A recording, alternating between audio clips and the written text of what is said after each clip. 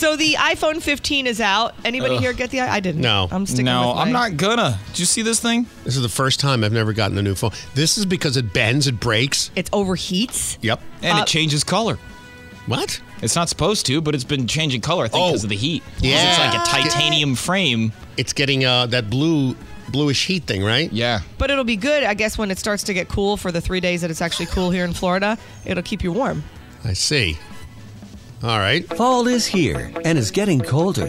This season, think different and heat different with the new iPhone 15. Sounds good. How does it work? Turn on the iPhone 15 and within minutes, you'll generate enough warmth to burn down your entire house. Wow, can you adjust the temperature? Yes, the iPhone 15 has two settings. There's moderately combustible and highly explosive. Can I also use the iPhone 15 as an actual phone? Yes, but for safety purposes, we recommend not touching your iPhone without eye gloves. Ow, crap! Now you tell me. The new iPhone 15.